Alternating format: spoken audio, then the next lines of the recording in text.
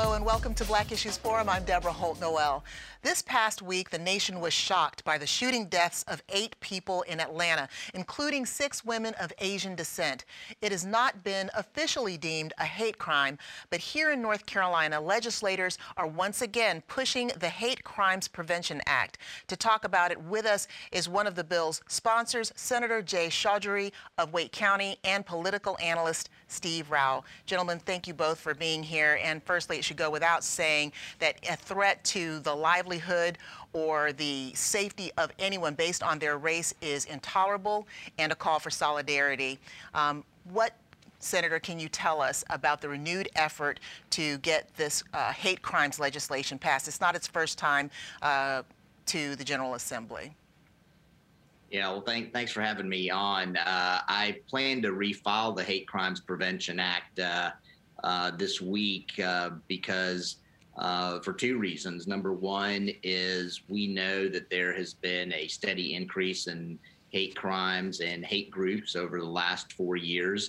The Stop AAPI group actually just came out with a study earlier this week that said there's been almost 4,000 anti-Asian hate incidences since the pandemic, because a lot of the pandemic and the virus has been attached with negative stereotypes of Asian Americans.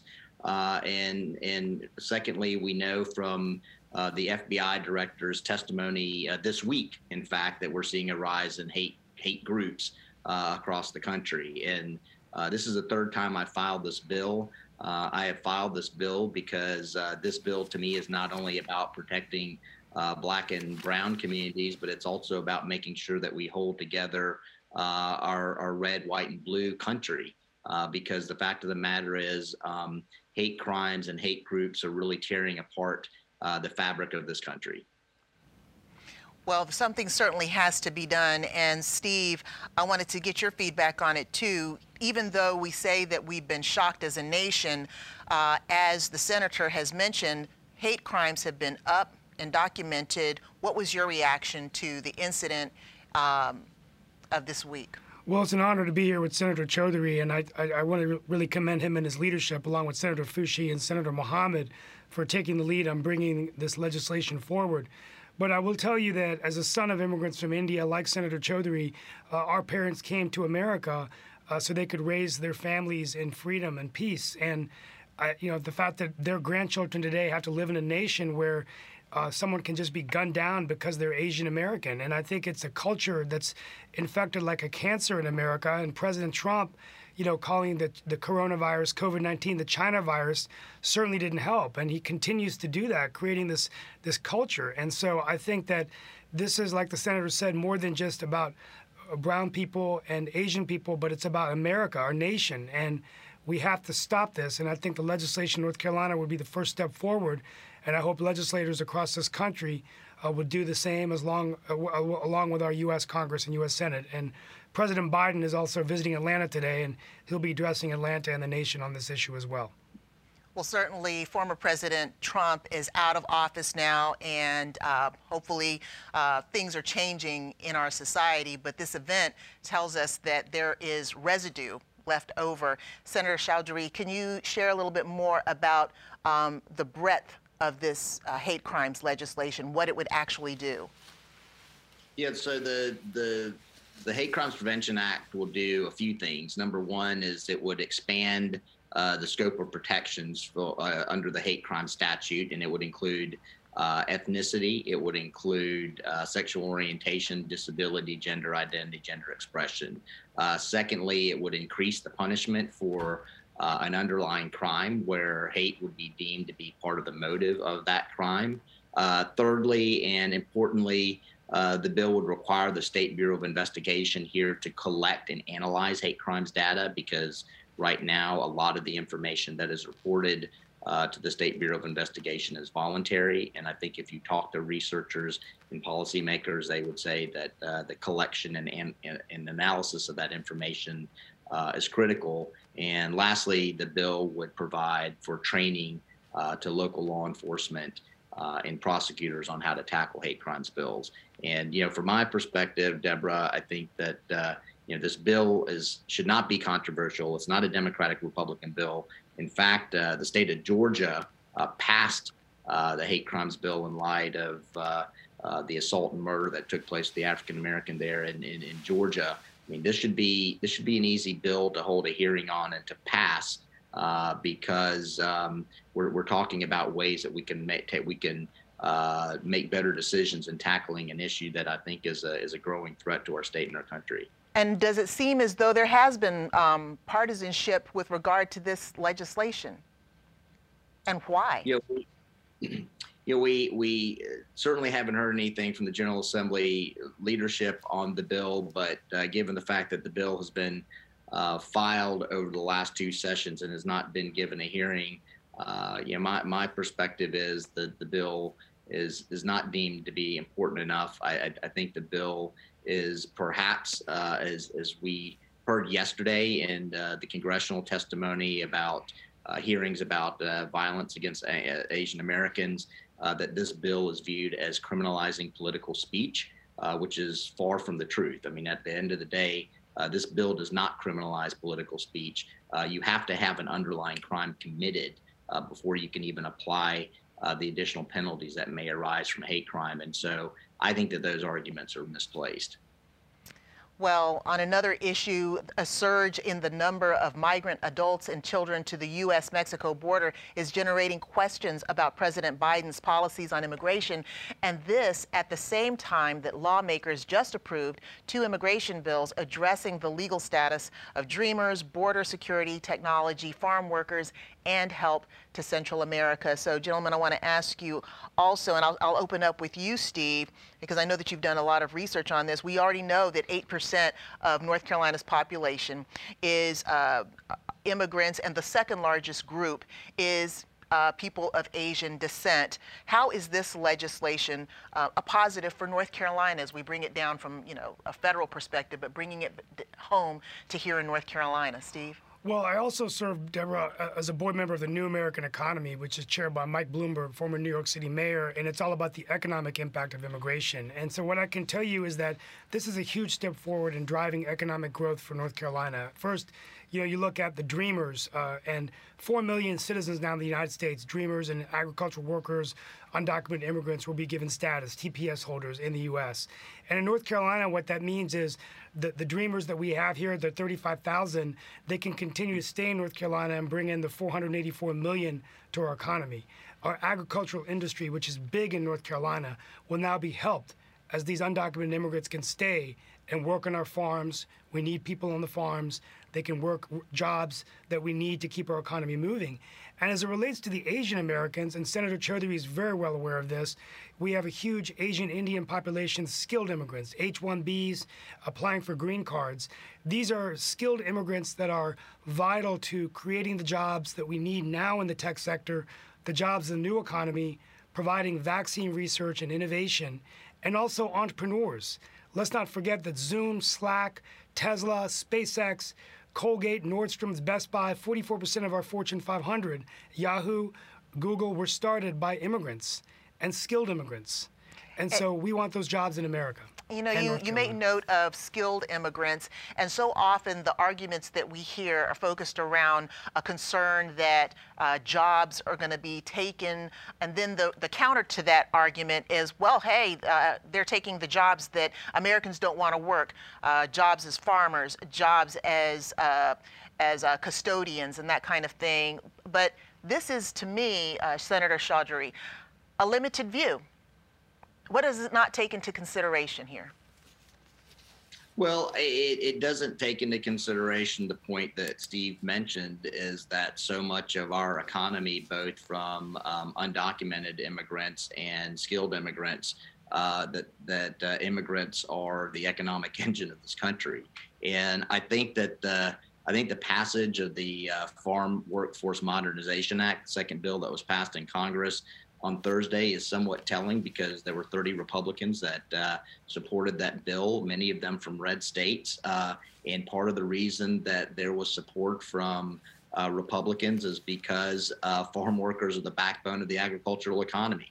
That bill, I think, garnered bipartisan support because it essentially created a compromise where you would provide legal status for farm workers, spouses, and their children in exchange for them paying a fine. So I think there's a reflection of their status here in this country, but also I think it puts them on track to help support some vitally and critical industries, agriculture industries that we have here in this country and in our state, of course. And certainly there's the argument there that immigrants are creating a drain on our economy, whereas, Steve, you just talked about the many contributions that immigrants have made and continue to make to our country. What would you say about what you see in the current legislation that's promising and that you think will actually move through and get past this time? Well, you know, Deborah, I think that the first step is it's happening piecemeal, right? Each issue. So it's really challenging to have a comprehensive bill. But now this is the first step. Dreamers and farmers. The U.S. Citizenship Act is proposing changes to the skilled immigration, which is, you know, allowing STEM workers to remain in our universities, allowing spouses to move in between jobs, eliminating the per country cap, doing all the things. So in North Carolina, just a few years ago, the New American Economy found out that if we passed skilled immigration reform, we'd add $750 million to our GDP in North Carolina. And this addresses also job creation. Job creation, right. And I will tell you this, we talked about Asian American hate crimes before we talked about this. The environment has become so hostile, and there's a lot of confusion between asylum and immigration. But at the end of the day, immigration today for skilled immigrants is the lowest it's been in 40 years. That should be very concerning to the United States of America, because now these immigrants, and I'm talking to them in Morrisville too, they're looking at going to Canada. They're looking at going to Australia. They're looking at going to Israel and Britain, because those countries are friendlier. They're making it easier for them to get in.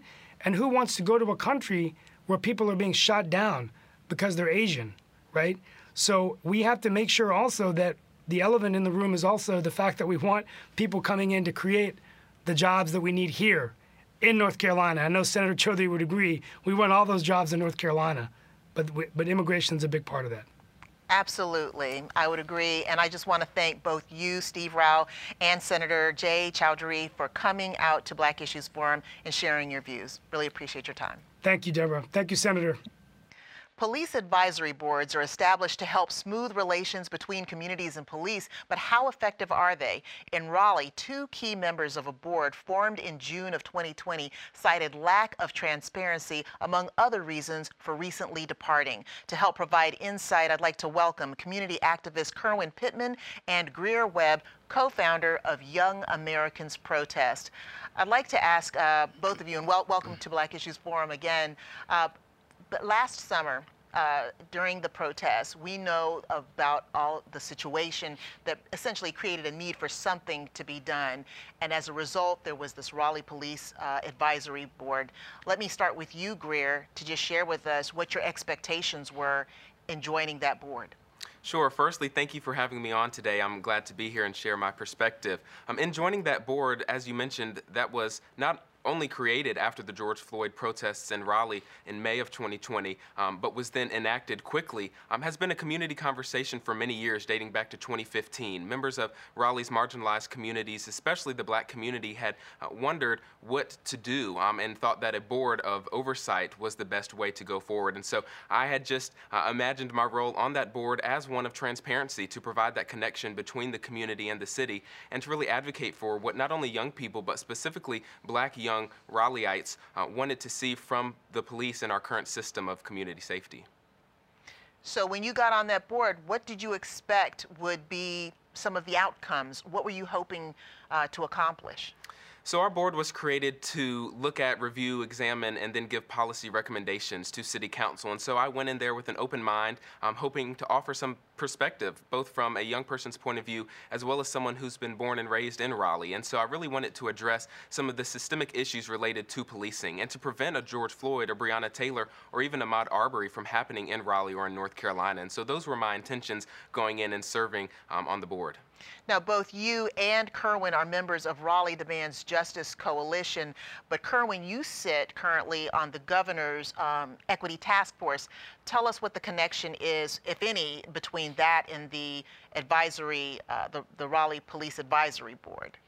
Yeah, so the governor's Equity Task Force pretty much tackles statewide issues when it comes to police accountability, as well as creating different policy shifts and policy change and narratives within local municipalities, particularly dealing with law enforcement across the state of North Carolina, to whereas the Raleigh Citizen Advisory Review Board handles specific police issues dealing specifically within Raleigh. And so they are focused on policy change, and we're focused on creating these policies that they should enact within that particular review board, as well as the municipality of Raleigh.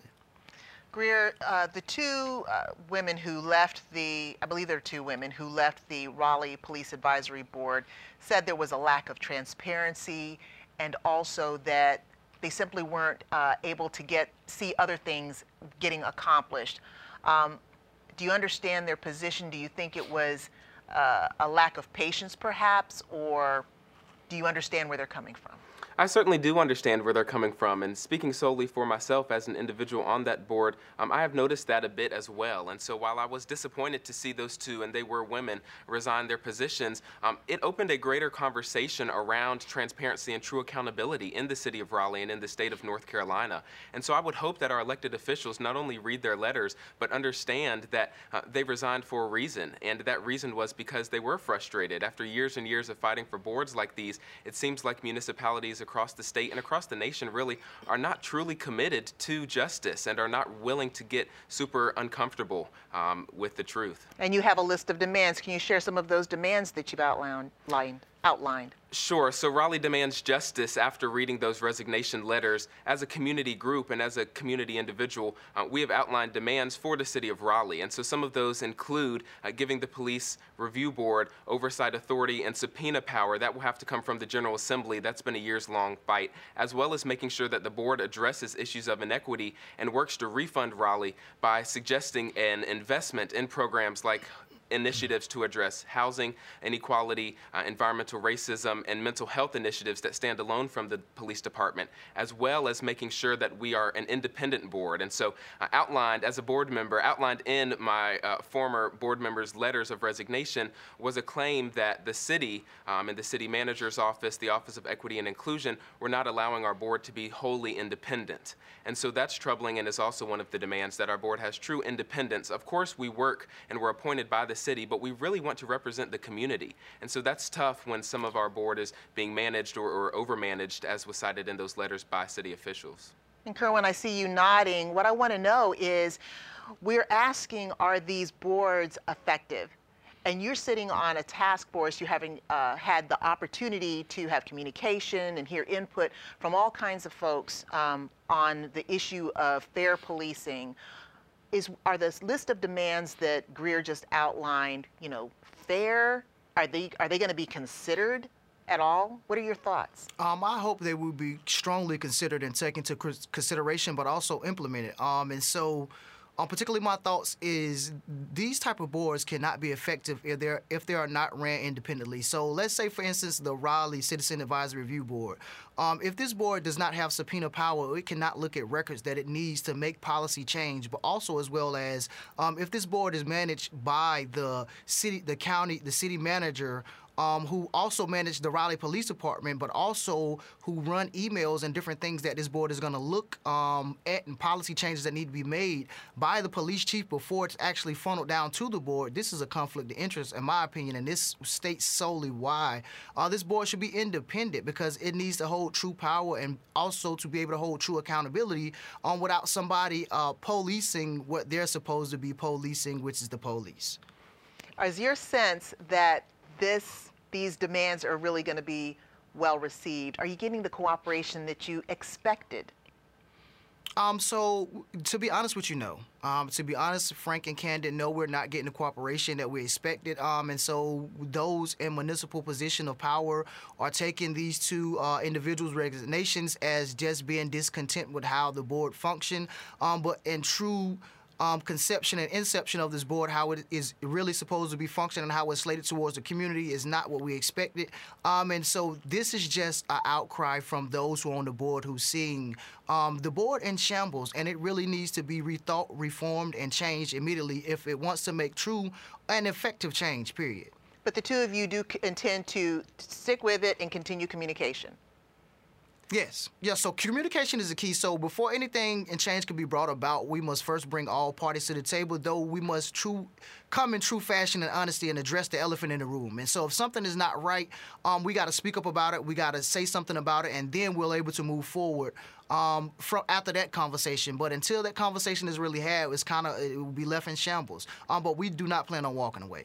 Have to have open communication in order to make any kind of progress. The Police Advisory Board grew out of the summer's protests. Another development, laws that could further criminalize activities defined as a riot. So this is legislation that's kind of growing in local communities all over the nation, quite frankly. And Senator Danny Britt of Lumberton filed Senate Bill 300 called the Criminal Justice Reform Bill. I want to know, what do you find most troubling about this proposed legislation, Kerwin?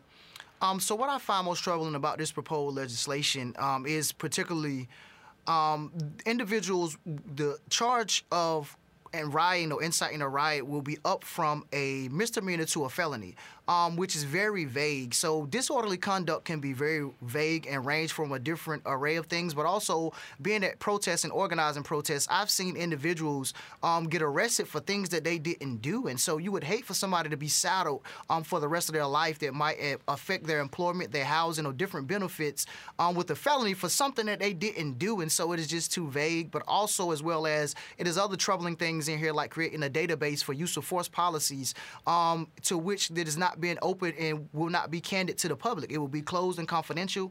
And it's just a host of other things that is kind of really jarring and concerning to me in this particular bill.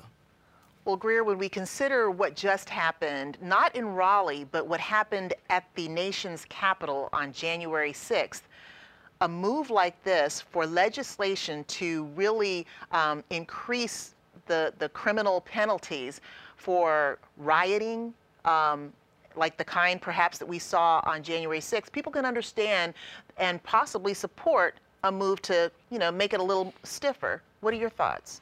I think we're continuing to address the wrong things here in America, and that's trickling down to North Carolina. I think we see with the January 6th insurrection, of course, how unacceptable that was.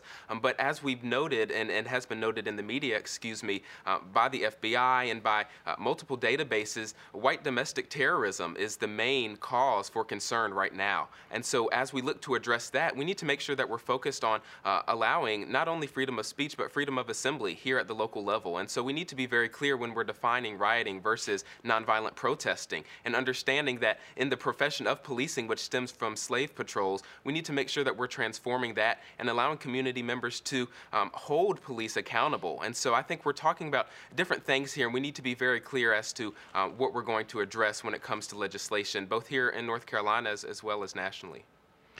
Well, I had an opportunity to speak to Senator Natalie Murdock a little bit before the program, and one of the concerns that she expressed was the possibility of there being racial discrimination applied, in an inconsistent way. What are your thoughts about that, Kerwin? Yes, that is one of my main concerns as well. Like I said earlier, being a protest organizer, but also being at these different protests, I've actually seen racial discrimination practiced against different protesters, specifically black protesters. I've seen them more arrested and detained, as well as pepper sprayed at a higher rate than their counterparts that was out there, even though their counterparts outnumbered them some of the times. And so this right here is extremely alarming and concerning, because you do not want to saddle individuals with a felony for the rest of their lives, particularly because they're being indiscriminated against. And I'll give you the last word, Greer. How does legislation like this speak to the current moment? I think we need to look at the root causes here, and the root cause of many of these protests in 2020 and long before in our nation's history, of which young people have been on many of the front lines, is racism, and we need to address that. When we look at this legislation that is talking about policing or that's talking about, limiting the ways that people can speak out and protest, we need to make sure that we are equally addressing the inconsistencies in policing, that communities feel safe, that they feel that they are being protected, and our current system obviously doesn't do that. And so I'm looking forward to legislation like the George Floyd Justice and Policing Act nationally, and then that trickling down to North Carolina and having folks that are willing to jump in and really be brave and courageous and make sure that we're addressing the root causes, not only of racism, but the ways that those are perpetuated through many of our systems in America, including policing. Well, it's certainly important that we protect that right to protest and that the protests occur safely for all concerned. Greer Webb and Kerwin Pittman, thank you both for participating and being on Black Issues Forum. Thanks for having me. Thank you for having us. If you want to reach us on Twitter or Instagram, just use the hashtag NCBlackIssues. You can also find our full episode on pbsnc.org/Black Issues Forum. I'm Deborah Holt Noel. Thank you for watching.